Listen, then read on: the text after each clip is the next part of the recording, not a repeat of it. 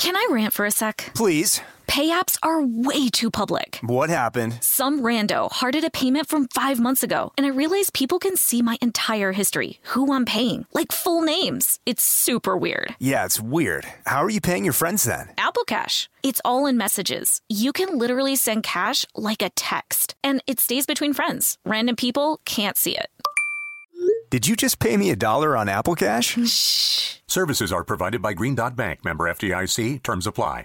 This episode is brought to you by PNC Bank, who believes some things in life should be boring, like banking. Because boring is safe and responsible, level-headed and wise. All things you want your bank to be. You don't want your bank to be cool or sexy. Sexy is for 80s hair bands, not banks. That's why PNC Bank strives to be boring with your money so you can be happily fulfilled with your life. PNC Bank, brilliantly boring since 1865. Brilliantly Boring Since 1865 is a service mark of the PNC Financial Services Group, Incorporated. PNC Bank, a National Association, member FDIC.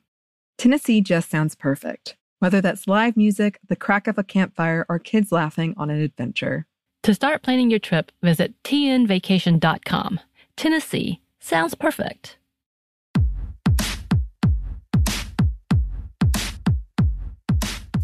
Hey, this is Annie. And Samantha. And welcome to Stuff Mom Never Told You, a production of iHeartRadio.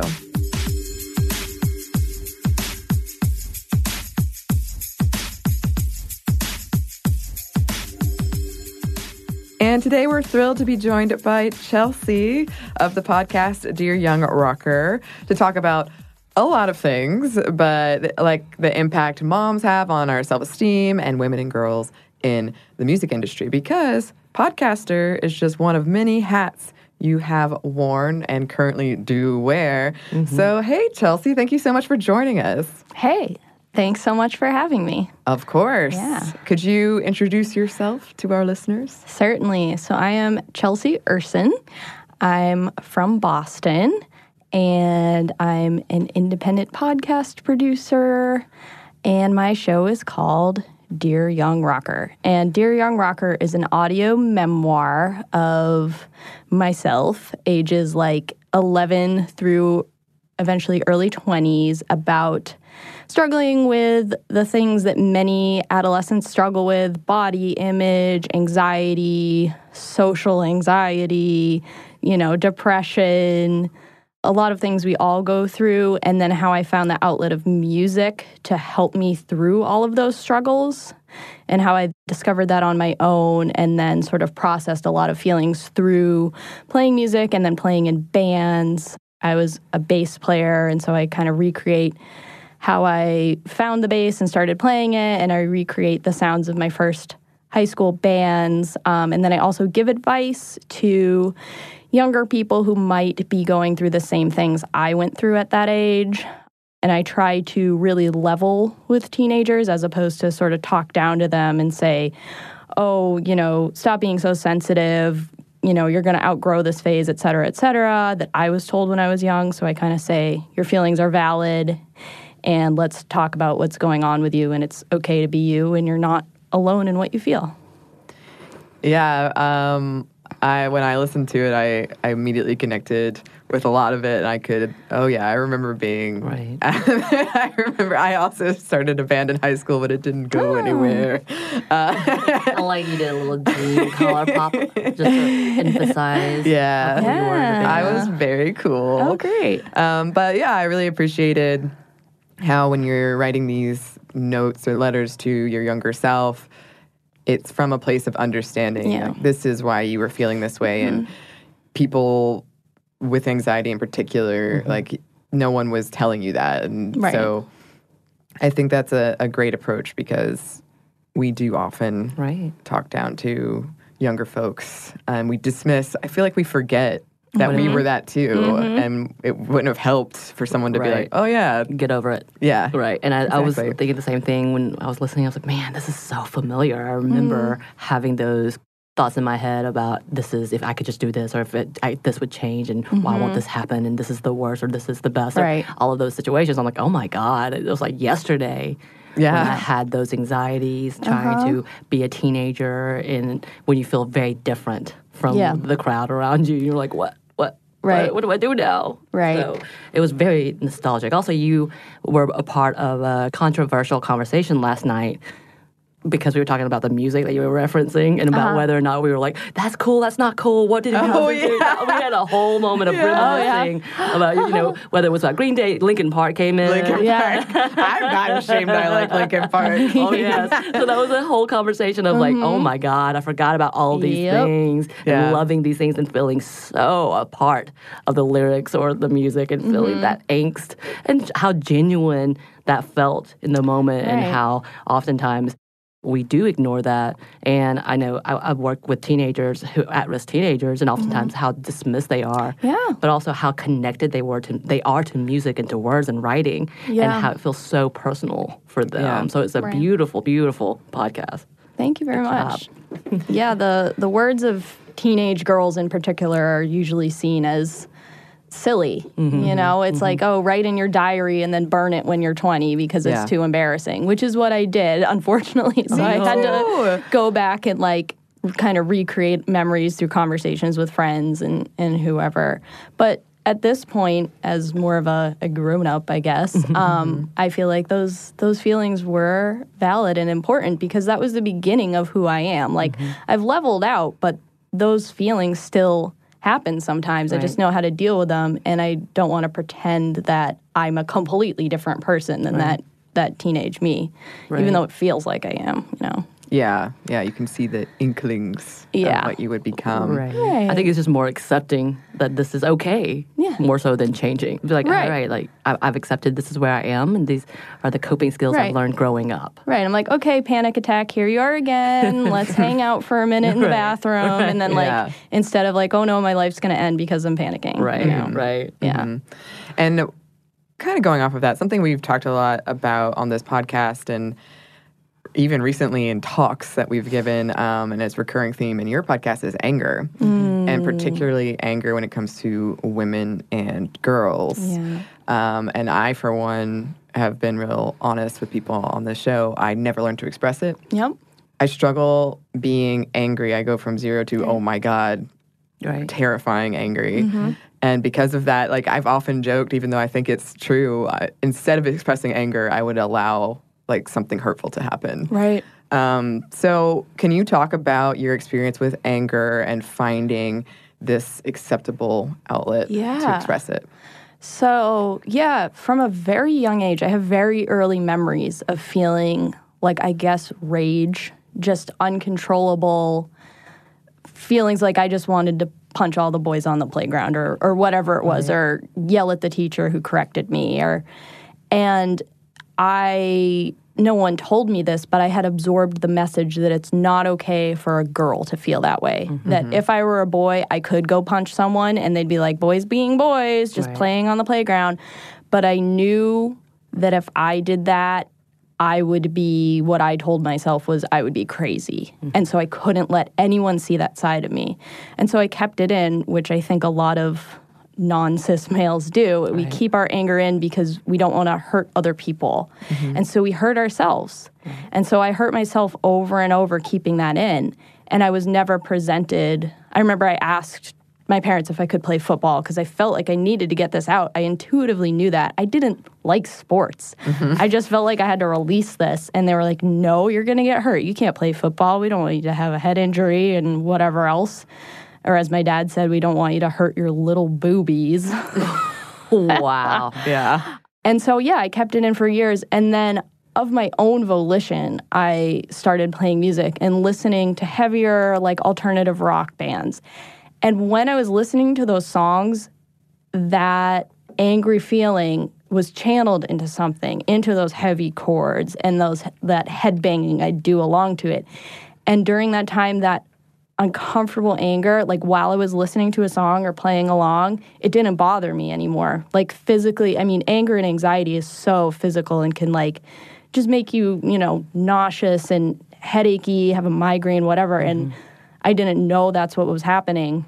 I had terrible heartburn and I didn't even know that's what it was. And it was from anxiety. But when I was listening to music, I didn't feel that anger and I didn't feel that anxiety. And I couldn't express that to anyone. I just knew how I felt.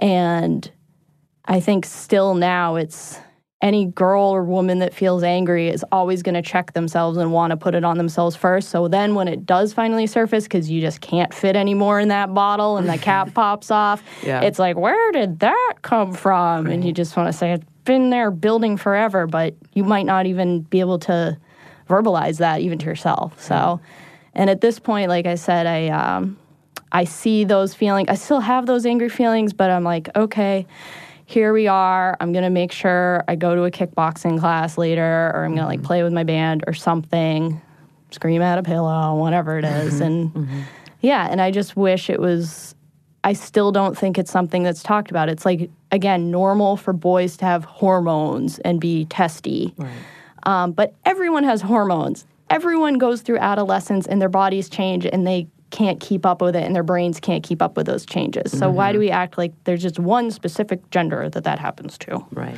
Yeah. Speaking of bodies changing, you dig into body issues a lot as well, as do we. And you talk about how when puberty hit for you, it kind of hit your bottom half and not your top, and you felt like two different people. And then this push from your mom to wear 90s jeans and your preference for boys' clothes like JNCOs, which I also totally was like, yep, I remember this. I remember this. And wishing strongly that you weren't a girl. Right. And really despising girliness. And you later came to understand what you really despised was like these expectations. Right. Yes, but can you talk a little bit about that? Sure, yeah. I mean, I was a shy, anxious kid. I didn't want to be looked at, period.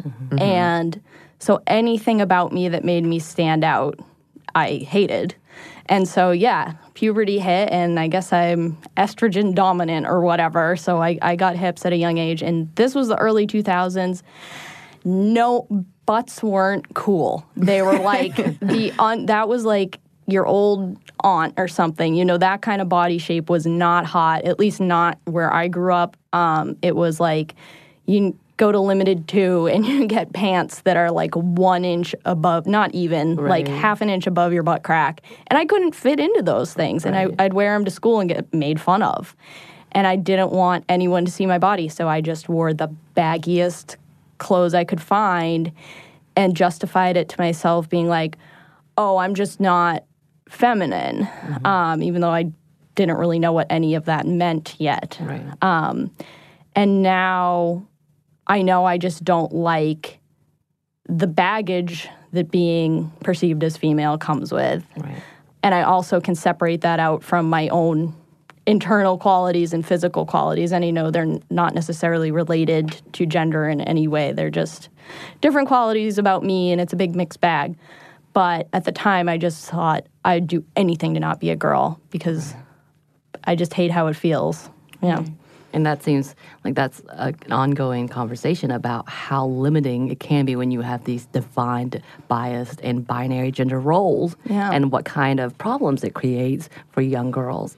Shoot, for adults even, as we're trying to figure out what we're supposed to be, how we're supposed to be perceived, even when we're talking about anger and talking about political candidates, and if they not necessarily speak in a tone or loudly, but just making a statement, being assured in themselves and having an appropriate argument is angry. And it's kind of this negative tone of, oh, these are not likable women. And to be likable, you have to be agreeable in all things and meet these expectations. And, and I think, like, I love where you're looking at.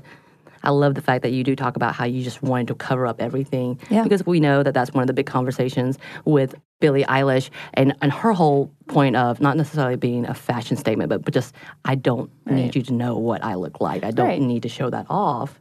And then also, I know recently she just, at a show, actually took everything off and was like, you can't define me to be one way or the other. I want to have the option to be however I want to define myself. So did you think, when you see things like that happening, do you think that is a step forward rather than like, hey, finally, we're actually on the same page? And yes, these are the same issues that kids are going through today that I went through 20 years ago. I date myself at this point. Yeah, I mean, I feel like there is this feminist message out there. You can dress however you want. You're in control of how much or how little you reveal based on how comfortable you are and what you want to say. And no one should criticize you for, dressing in a bikini or dressing in a big baggy sweatsuit. But if you dress in bikini, you're still going to get the same criticism you got 20 years ago. Right. You're still going to be on the tabloids with whatever yucky words. Mm-hmm. And being in the public eye that much at such a young age, I cannot imagine. I mean, I was just in my little middle school of 50 kids or whatever, and was terrified of like wearing anything slightly form-fitting. So I can't imagine what it's like for Billie Eilish. And I respect that she's like, okay, yeah. I think she was waiting to like turn 18 to do that, I think. I remember, according to the media, which who knows, she might have offhand just said something, but I remember some quote was circulating like, when I turn 18, I'm gonna, express the right to show off my body if I feel like it. Right. And I think that's a good message, but it's, like I said, even if kids feel empowered from that, they're still going to get that feedback in their social circles or whatever. Oh, look how Sally's dressing today. Right. She must be trying to do or be whatever, be part of the popular girls or something, like she's trying to impress someone or so. Yeah, and especially now with social media. Yeah. Which is like a megaphone to, Yeah. look at me, criticize me, look at me. It's so type of thing. scary. Yeah. Yeah. Absolutely. And it's hard you can't take out so many other threads. Like, it's great to say, yeah, sure, wear what you want, exercise, you're right, but there's just so much other things and messages we've already internalized that maybe we don't realize we did, but we did. And perhaps for a lot of girls, those messages come from our moms. Yeah. Yeah. And so when we were talking about what should we discuss in this episode, you suggested the role of moms in self-esteem for girls and women. Yep. Yes. And I thought that was a great topic because we've gone from it the other way of how we always shame moms. Right. But yeah, there's this other side. And I found some surveys about this. Of the 30 to 40% of women who said, yes, I think about my body and my body image every day, 46% of those women said, and it's because I see my mom doing it. So this is we are seeing what the women in our lives are, and in this case, moms are doing. Right. And we're internalizing that. And for me, my mom was really, really great, but she was a super thin woman who was always telling me, like, oh, I've got to lose weight, or I can only eat this because of this. And I definitely took that in. Yeah. And that became a thing of, oh, I need to be skinny. Right. So how about I know you talk about it a little bit in the show, but if you could expand upon it here. Certainly, yeah. So another thing I do is I volunteer at the girls' rock camps. Usually every summer I do a week. And it's a camp where a group of girls ages 8 to 16, they get formed into little bands, they write a song together, and they perform on stage. But it's more about self-esteem than anything. It doesn't matter if they get up there and just go doot, doot, doot. As long as they feel like they're owning it and they're happy with taking up space and they're like ready to be up there. And so we do a lot of workshops, self-esteem kind of stuff. And there's always a media workshop, and even these 8-year-old girls start realizing, oh, the reason I think this kind of outfit is cool or this thing is more girly or boyish is because of what I see on TV. And it's like very early feminist training, and it's great. But I never hear the role of moms get talked about. And in my personal life, I think my mom was way more influential on how I think about my body and how I dress and everything more than any media.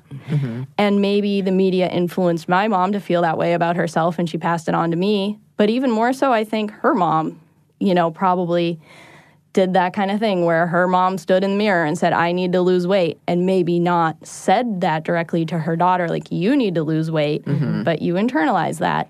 And, I have a memory of maybe 9 or 10 years old, my mom, sitting on the couch with my mom and her looking over at my face and saying oh, you have 2 blackheads on your nose. Let me just squeeze those out. And for all of middle school, I looked like I had horrible acne because I would just pick at my face every spot. Like sometimes a freckle that wasn't even anything. And I would just dig. And it took like years of therapy to like try and reverse that. And it's still a thing that happens. But I don't think I would have thought about doing that if I hadn't gotten that feedback. I don't know what else she could have done. Maybe gone for a facial with me or something. But... And it probably wasn't anything anyone would notice. But she'd also, she'd criticize herself. And, you know, when she's eating, she'll say, oh, I only want 2 bites of this. And I just want to say, like, oh, do you want an award for that? But, it's sad now that I'm older to see how, like, important that stuff is in her life. And I've, you know, through my own sort of feminist community, I've let go of a lot of that, but every time I'm with her, it's just so blatant. And I remember her saying stuff like, oh, 10 more pounds and you'll be perfect. And that word perfect, that idea that you can be perfect is so toxic.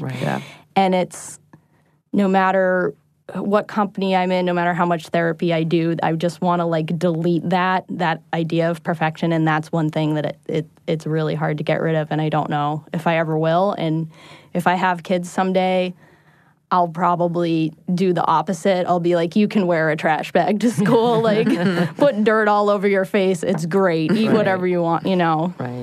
But yeah, I hear a lot of, oh, it's the media, it's the tabloids, it's the pictures of the skinny models, but we don't talk about personal influences for body image very much.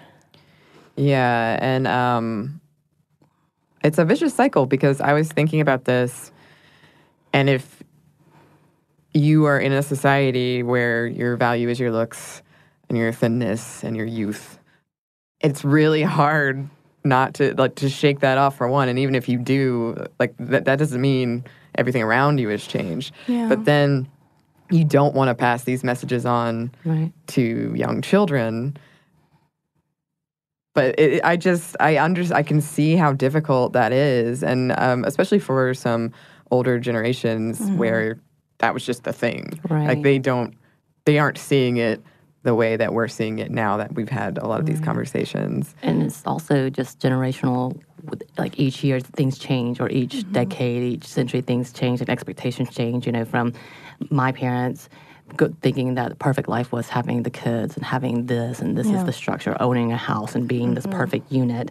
We've come a long way, and that's no longer necessarily the standard. But that level of, that was the guilt that I was getting when I was growing up. Like my mother definitely would talk about weight and such, but it wasn't such a big deal in her head because she had kids, like multiple, to concentrate on at all times and trying to be frazzled. But her message to us was being the perfect family, being the perfect mom, being the perfect provider.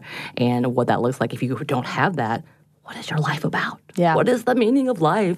And being a nanny, when I was stopping in the many jobs that I've done, because I'm old, one of the things I would see is she loved her kids, genuinely loved and doted on her kids, and was a great mom. But what she would never say to her kids, she would say to herself, which would be, I have to buy these pills. I can't eat today. This is the only thing I can have today. Even like posting pictures of herself and the way she poses and what she thinks is important, the girl and the kids all replicated what she did. But specifically, her daughter was literally the spitting image at 12, posing in, however you want to look at it, the way her mom did, which was very sexy. And as an adult, you do you. You be sexy. That makes you feel good about yourself, go ahead, you know. But because she, as a 10-year-old, saw that as the goal, she tried to grow up very quickly to become her mom. And that standard was, oh no, what is it? And it's nothing that the mom did, because the mom, like I said, let the kids be kids. It was just watching. And it's this whole kind of standard of what have we built on our own selves that we don't realize is a toxic influence, as you were saying, on others. It doesn't even have to be, although I did have the grandparent tell me, oh, you're thick, you eating. And I'm like, thanks, Grandma. I had an aunt tell me I should shop in the maternity ward. Like stuff like that were definitely the backhanded ouch. And you start really, like I said, I will never forget those either. Like I went, as in prom, I was wearing this fairly form-fitting dress. I've always been thick. It's not a thing that's ever going to change, and I've accepted it, and I love that now. But the fact is, I remember the older woman looked at me. She goes, "You don't skip meals. You got good You got good birthing hips, though. Oh, yeah, the good birthing hips. Yes. I've heard that too. That's really old school, yeah. That's things. I'm going to go high now. Like, trying to wrap yourself into looking at yourself too fondly. But yeah, like you don't realize how generational that is. But again, away from that, just your individual actions. Like you probably could be the most loving parent, but the way you treat yourself is a reflection on how they will treat themselves, your children. Right. And yeah, it definitely is like, can we talk about breaking these things down? How do we do this? And that's one more thing of we got to look at our own selves and talk about the things that we are taking for granted in our own lives and or putting ourselves in a place that's you can't meet those standards. You will never be, as you said, perfect. And why is it specifically to women the need to be perfect? And of course, the definition changes from person to person, whether it's my family saying, having a family, that's perfection, to a woman saying the body of this is perfection. When is it that we can actually let go of? That's the thing that we have to do, which, you do talk about that, and I love it. You break it down, and you bring in good old music with it on top of it. And the classic pictures from your youth. Yeah. I like that. They were so good. I was like, oh, I remember that style. It's very brave. I would definitely show all my embarrassing pictures. I'm all for it. Yeah. Just to kind of put a note on that, another survey I found showed that young girls don't feel like they can confide in their mothers about the body image issues that they're having because they see their mothers having it. So it's a self-perpetuating circle. It's very scary because social media does make this worse. And eating disorders, the rates of eating disorders have gone up in all age groups. And one clinic I found reported an increase of 400% of patients with eating disorders in their 30s. So it doesn't go away. No. It carries with you, for sure. Yeah, so this is definitely something we should all be mindful of when we're interacting with children. The messages that we're sending, and we might not even realize that they're absorbing. Right. Yes. Right. Yeah, that's one thing we're really focused on at Girls Rock Camp. We say, there are no rules, but you always say nice things to yourself in front of kids. And you always say nice things to kids that aren't image-based. Like, wow, you're such a loving friend, or you're sharing your guitar really nicely. Right. Or you seem really confident on stage, not your outfit's so cute and you look so pretty today, that kind of stuff. We have a Girls Rock Camp in Atlanta as well. Oh, yeah. And my friend, Haley, she was a big part of it. She was fronting, I think the directors of it. Do y'all call those? Yeah, there's directors. Okay. I don't know. She was heading it up. I'm just going to leave it at that.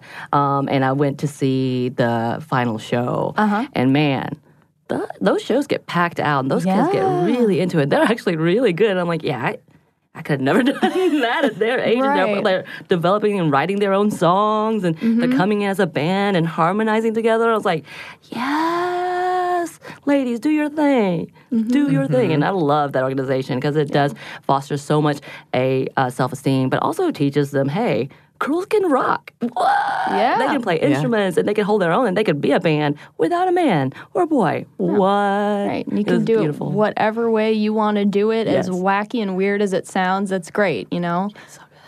Yeah. Mentioning that they play on a stage in front of 200 to 300 people at these concerts, and it's this radical, amazing support for them. Just everyone's cheering them on the whole time. That's so awesome, but it's this one little moment. And think about, all these kids have Instagrams, they have TikToks. How many thousands and thousands of people are seeing them a day and potentially commenting on them, on their selfies or whatever? And even if they're not writing negative comments, just the kid knowing that their body is being seen by this many people. So, just having a space where they know they're going to get 100% support and love, and you're doing great. I don't know if it can overcome all of that stuff that's on the internet, but it helps a little bit. Right. Also, they get that moment of being a star. Yeah. They are on stage, whether, that would make me probably pee my pants, to be honest. Yeah. But, they get to actually be in the spotlight and showcase their talent. That's a beautiful moment. And how much are you going to remember that? Hopefully fondly, but you'll remember that forever. And what a great experience for that. Yeah, just that feeling it's so rare in our lives where we have a feeling that, like, no matter what I do or say or how I dress right now, it's going to be okay with everyone around me, unless you're around very close friends. And even sometimes then you can say one thing in front of one friend and something else in front of another friend, and you don't know if the whole group's going to support you. So it's just that, beautiful support. It's amazing. I love it. We have a lot more in our discussion with Chelsea, but first we have a quick break for a word from our sponsor.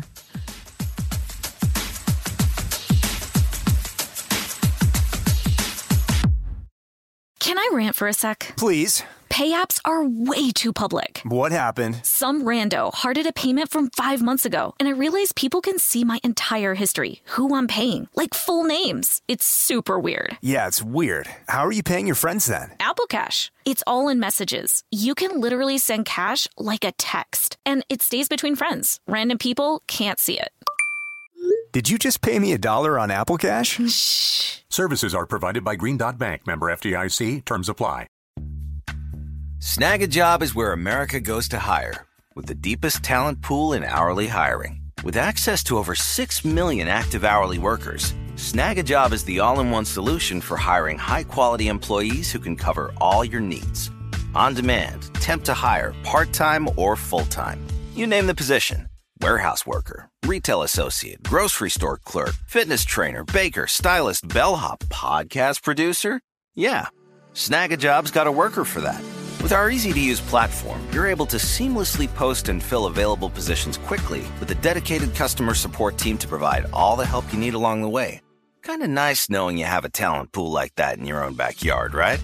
Snag a Job is the partner you need to keep your business running smoothly. So visit snagajob.com or text snag to 242424 to talk to an expert. Snagajob.com, where America goes to hire. This episode is brought to you by PNC Bank, who believes some things in life should be boring, like banking. Because boring is safe and responsible, level-headed and wise. All things you want your bank to be. You don't want your bank to be cool or sexy. Sexy is for 80s hair bands, not banks. That's why PNC Bank strives to be boring with your money so you can be happily fulfilled with your life. PNC Bank, brilliantly boring since 1865. Brilliantly Boring Since 1865 is a service mark of the PNC Financial Services Group, Incorporated. PNC Bank, a National Association, member FDIC.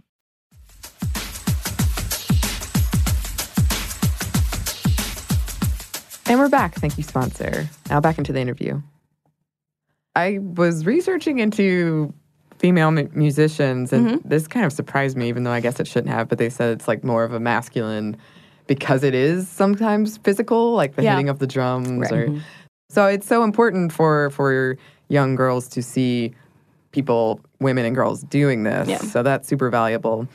But I also wanted to pick up on something, because earlier you said you really wanted no one to notice you. You really wanted to be invisible. Right. But you also had this desire to be famous and to be in the spotlight in a band. Right. So can you talk about that and sort of the role music played and all of that? So I think I did want to be on stage and I wanted to perform, and I felt like at the time I thought I'm just not cool enough, skitty enough, pretty enough, whatever, to be in the public eye. Like once I fix all those things about myself, then I'll do it.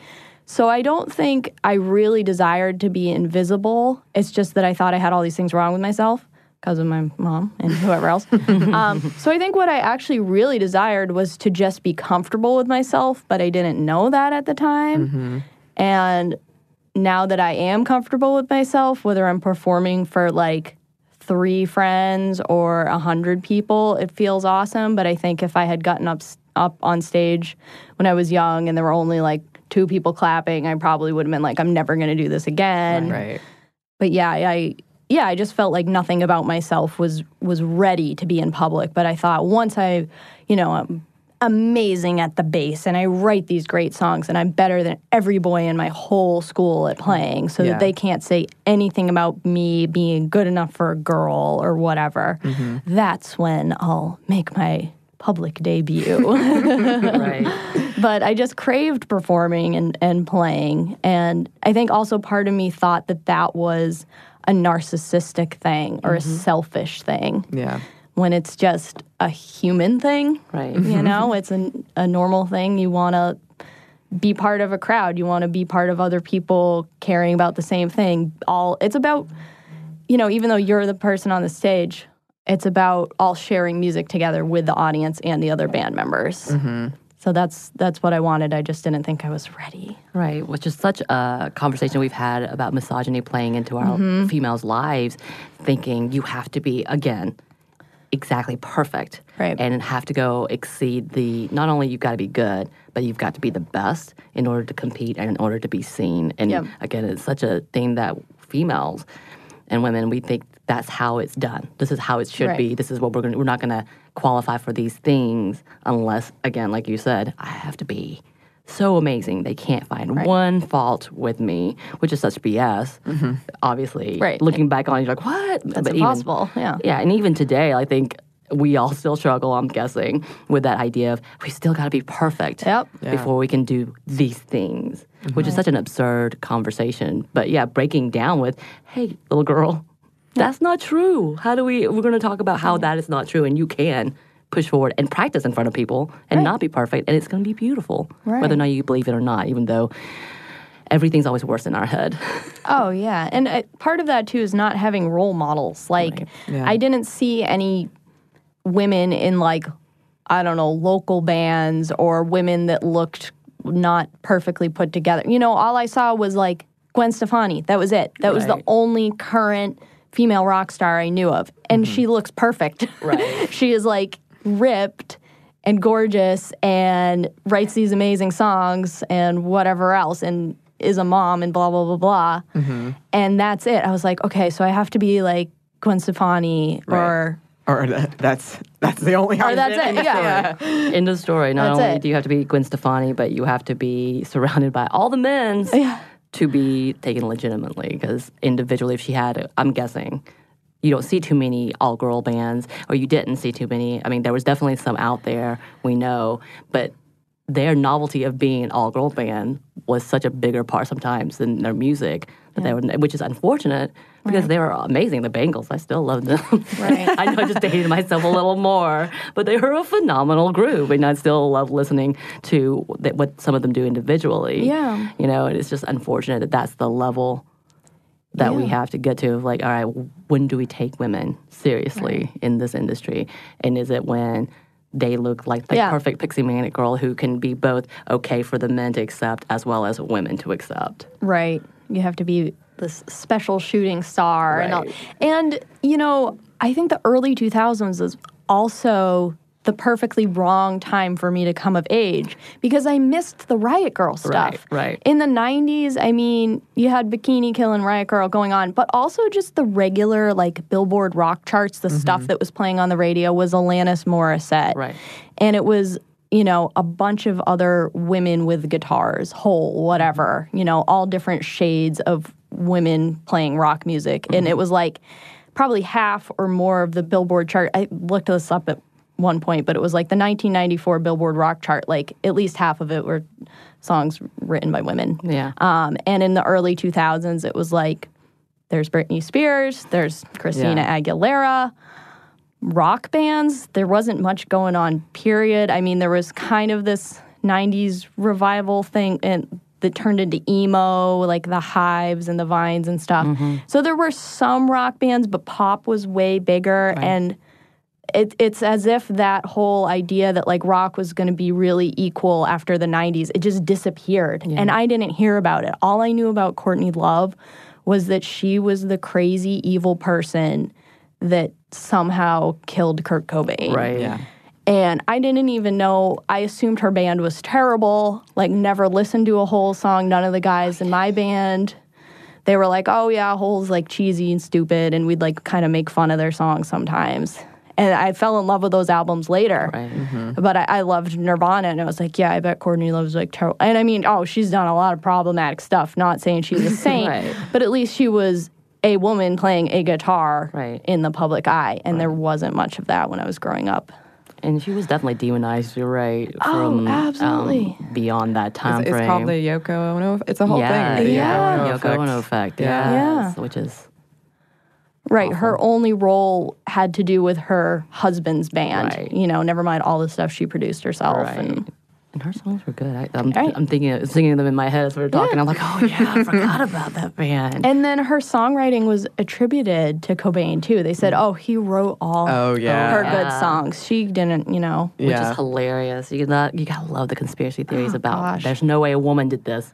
If it's kind Unless of good. it's killing the man that we liked. Then she definitely did it. Then she is the one. Right. That's a lot of hard work. I mean, getting away with murder on that scale, like, even if she did that, she'd be pretty smart. Right. We really don't trust women. Not we at really all. don't. No. No. Cool. Cool, All right. everybody. I've been thinking about that a lot lately.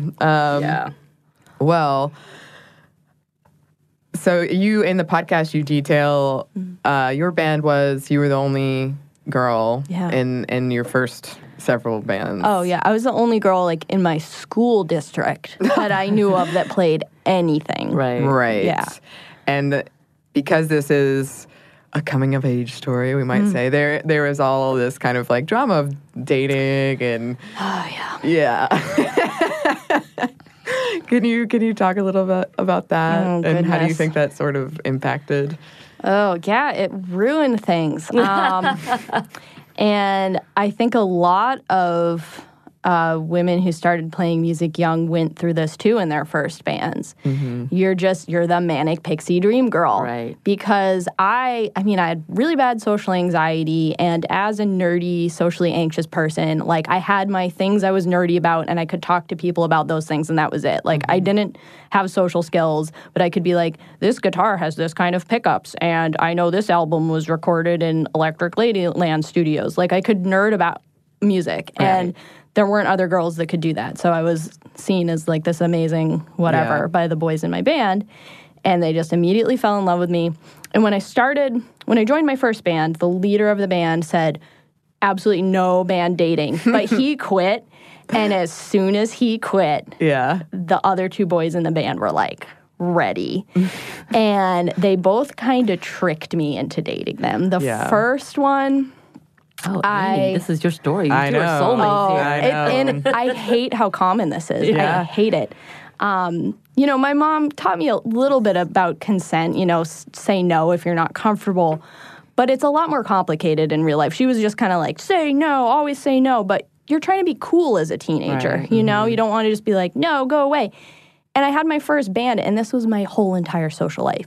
So I didn't want to mess it up. Right. So me and my band went to the little, like, town fair together, and I wanted to ride the Ferris wheel, and I didn't have enough tickets. And some of my other friends had tickets, and they were like, oh, if you kiss the drummer, we'll give you a ticket. And I was really self-conscious because I had never kissed anyone, and I didn't want anyone to know that. Right. Because, like, ooh, a prude at 15, and so embarrassing. So I was like, sure, I'll kiss him. Fine. Yeah, I can be cool. So I did, and I hated it, and I got the ticket.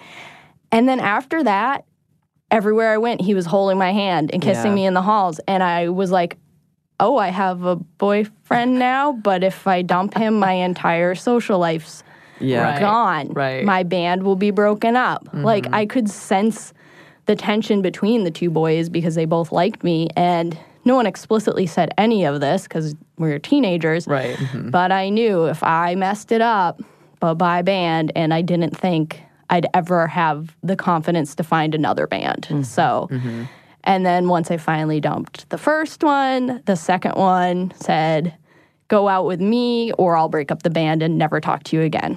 Wow. So I had two boyfriends that I wasn't that excited about, but I tried to make it work. Yeah. Oh, man. And I was like, okay, now I'm a little bit cool because I have a boyfriend, but... did I want one? Not really. So. Yeah, it is unfortunate because, like, on a grander scheme, we still see things like that with adult women. Right. Where you're like, oh, yeah, I'm dating this guy or the band or I'm out or, like, my chances are gone. Yeah. So it's really unfortunate. Yeah, what's your story? Where do I begin? She has so many. It is. I had a very similar experience where one day I was just dating some guy and I never said we were dating. Right. And you're like, when did I say yes? Or was I really not given a chance? Yeah. And we're just together now. And I had no idea why this was happening. But then everyone's like, you got to go sit with your boyfriend. Right. Like, what? Your boy, yeah. I actually, through this podcast, have had a really interesting experience of learning that I am asexual. And my band's, one of my hit song that I wrote was called I Don't Believe in Love. And I only now just put together, like, maybe I was onto something and I wasn't just being super emo. Yeah. Like, maybe I was sensing it. Right.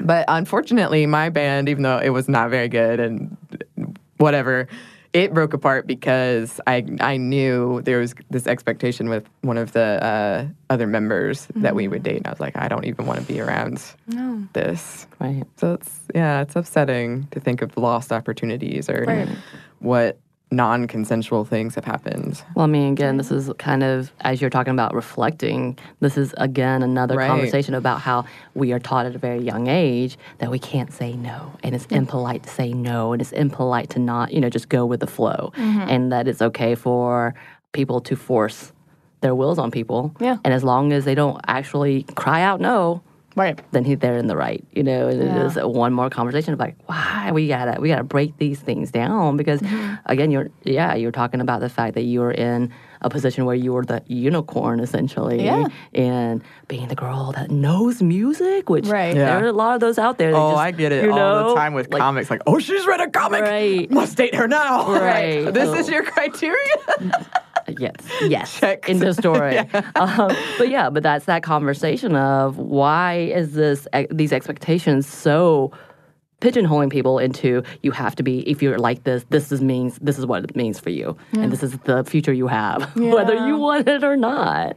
And you should not be able to say no because you've got to be polite. We've accepted you into our small world. And sometimes, like we were just talking about, they figure out ways where there's no opportunity to say no. And you feel like you'll be, once again, the crazy girl if you force your opinion, your natural right to say no. But if it's not in there and you're trying to be a cool teenager, be like, I'm not a prude, then that social influence goes so far, no matter what our parents or teachers, best intentions trying to explain consent to us.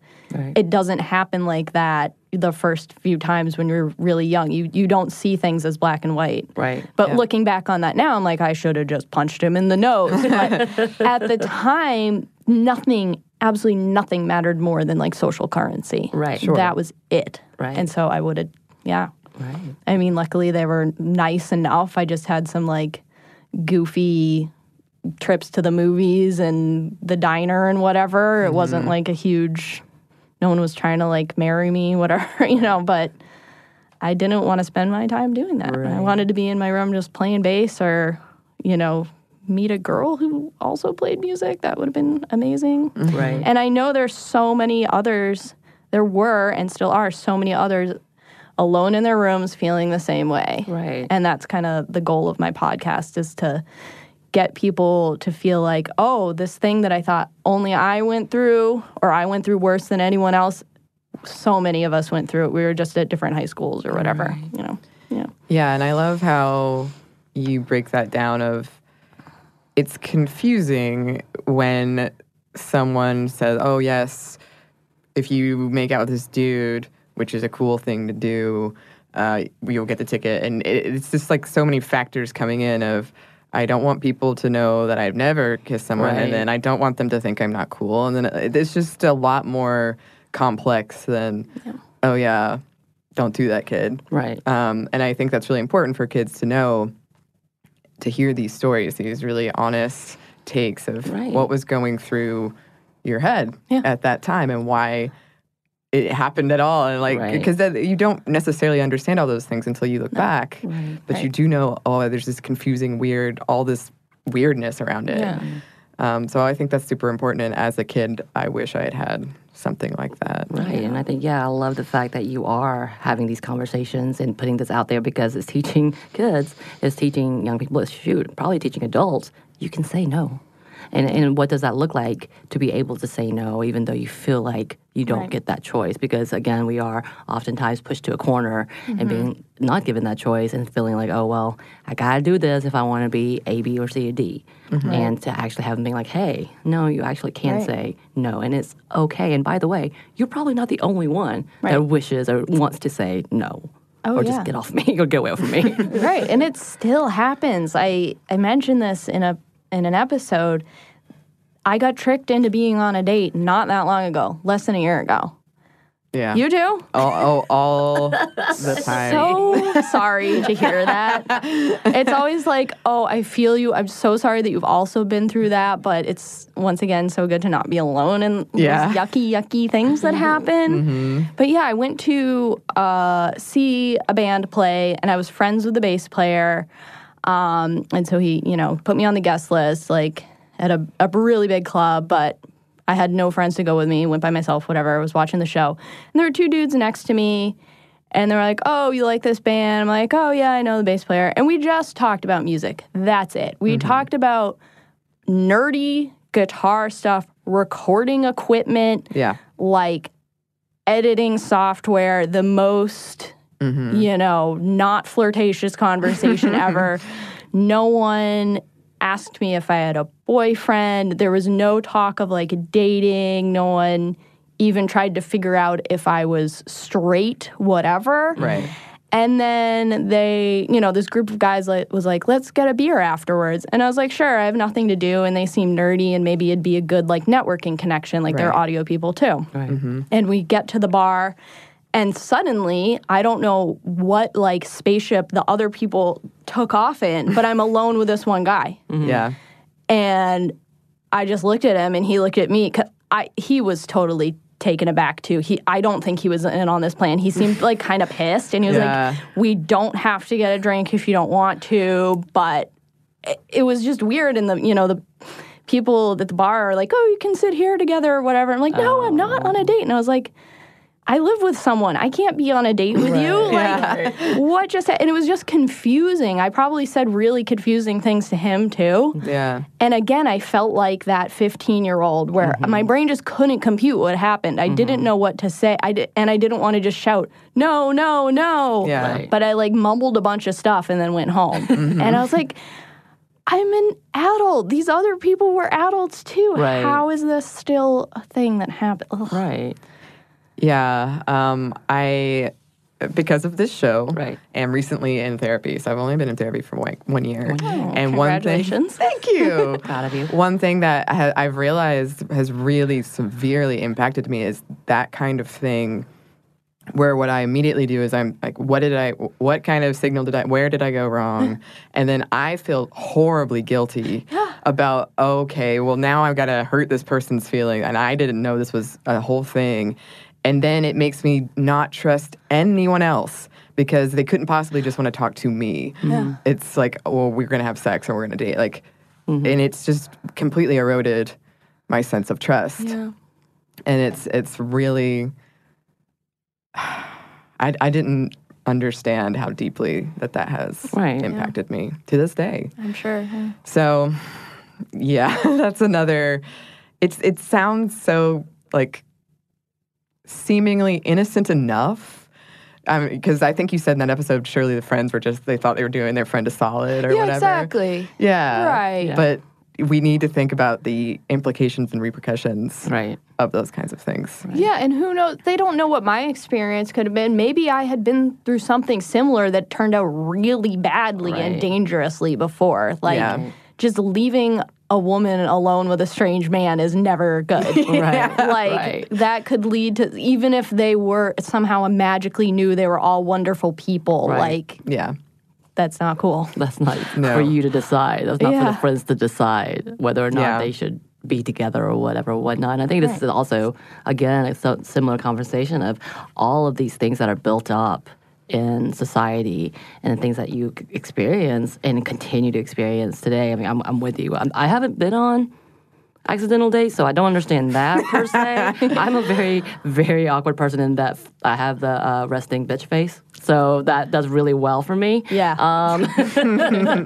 But the fact that, all of these conversations is just the whole, again, freedom to be your own person and what that looks like and trying to establish as a child, because that's what we're doing is growing up trying to figure out what are my values, what are my abilities to control what's in my life. And as we know, for the longest time, children were not allowed to be in control and oftentimes told, these are the things you're going to be doing, you got to listen, don't talk back, just go with it. And I know this makes a lot of sense, and there's a thing about respect. We can talk about that and raising a child to be appropriate and all of these things. But for the longest time, for our generation, your generation and my generation, because we're a little different off, we're having to unlearn some of these toxic ideas of our autonomy. And we see that, again, I love that you're talking about it now because that's still a problem. That still can be a problem for sure. And again, there's a difference between teaching them respect and teaching them, kindness and empathy versus teaching them, being controlled and being allowed to be controlled. And I think that's a huge conversation that especially women, especially in women who are interested in music, in a field that is dominated by men or interested in like the comedy scene. I'm interested in the comedy scene. I mean, comedy scene for sure. But but like cosplay and all of that, what does that look like when it's been, manned by men, literally. And so what does that look like when we're teaching ourselves and teaching the generations younger than us, our younger generations, of this is what it looks like to be able to, again, have an autonomous opinion and being able to care for yourself and being able to control the environment around you to keep yourself safe. And that's a big conversation, and I love that that's what you are teaching as well. Yeah.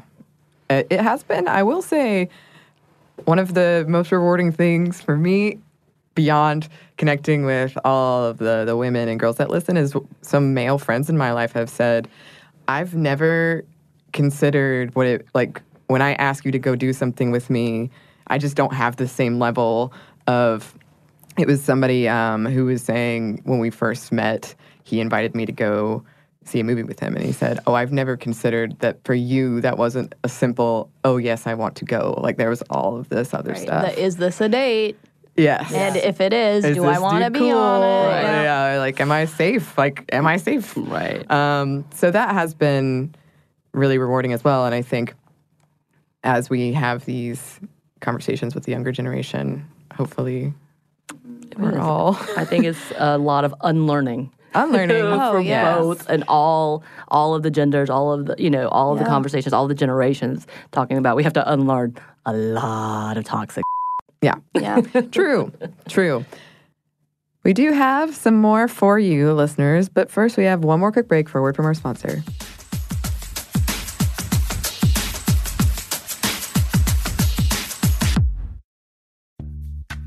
Snag a Job is where America goes to hire, with the deepest talent pool in hourly hiring. With access to over 6 million active hourly workers, Snag a Job is the all-in-one solution for hiring high-quality employees who can cover all your needs.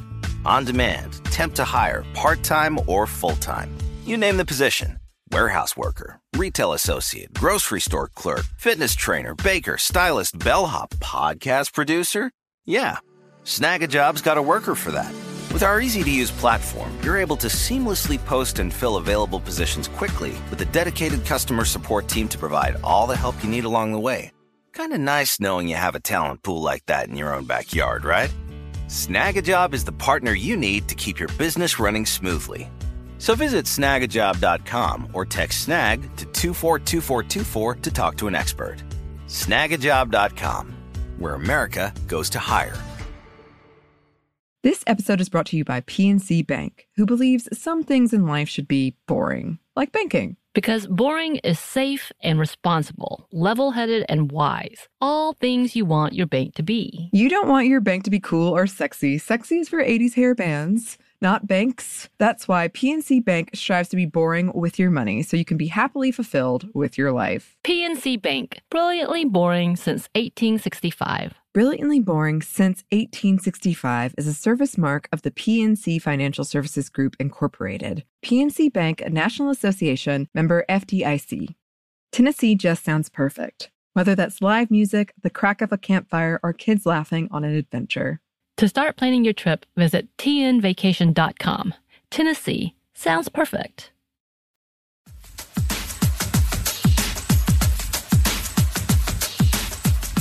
And we're back. Thank you, sponsor. Let's get back into it.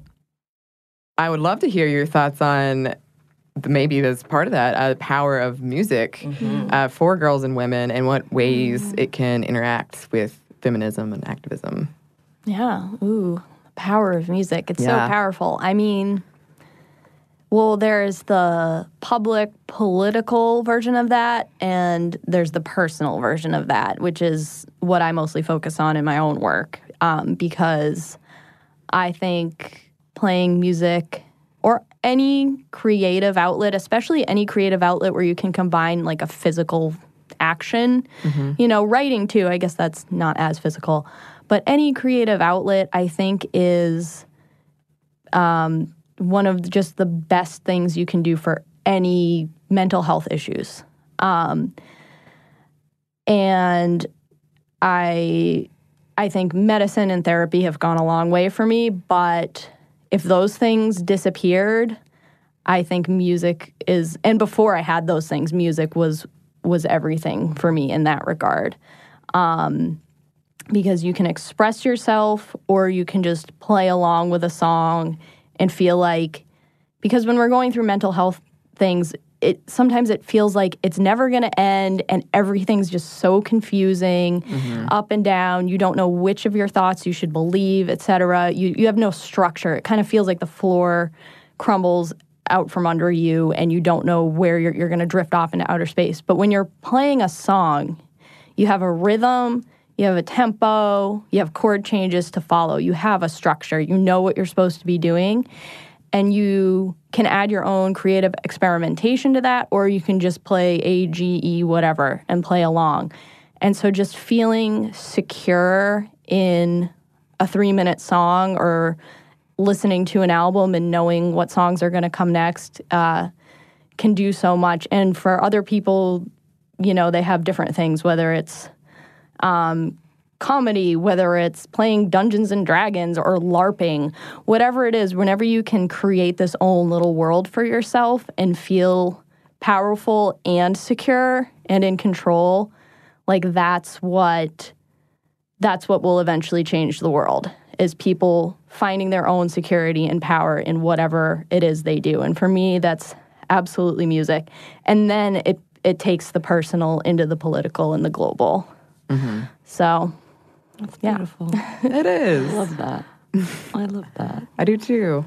So thank you so much again for being here. Yes. Yeah, and thank you for what so you're much for having doing me. and Yeah. being open and being so personal, because it takes a lot. So that vulnerability is beautiful. Yeah. So thank you for doing that. Yeah, thank you both for doing what you do too. Oh, thank you. Thank you. All the loves. Where can the listeners find you? Yeah, so Dear Young Rocker is available wherever you get your podcasts.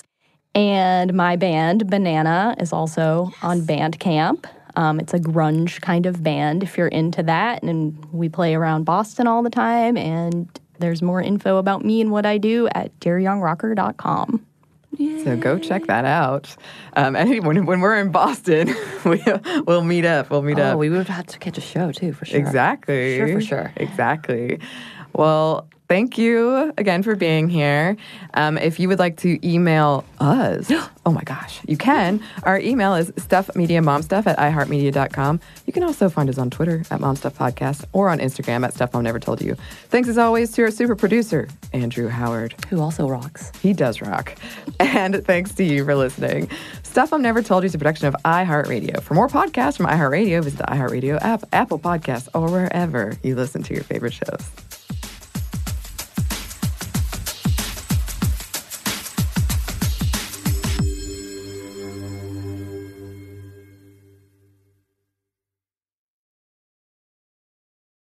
This episode is brought to you by PNC Bank, who believes some things in life should be boring, like banking. Because boring is safe and responsible, level-headed and wise. All things you want your bank to be. You don't want your bank to be cool or sexy. Sexy is for 80s hair bands, not banks. That's why PNC Bank strives to be boring with your money so you can be happily fulfilled with your life. PNC Bank, brilliantly boring since 1865. Brilliantly Boring Since 1865 is a service mark of the PNC Financial Services Group, Incorporated. PNC Bank, a National Association, member FDIC.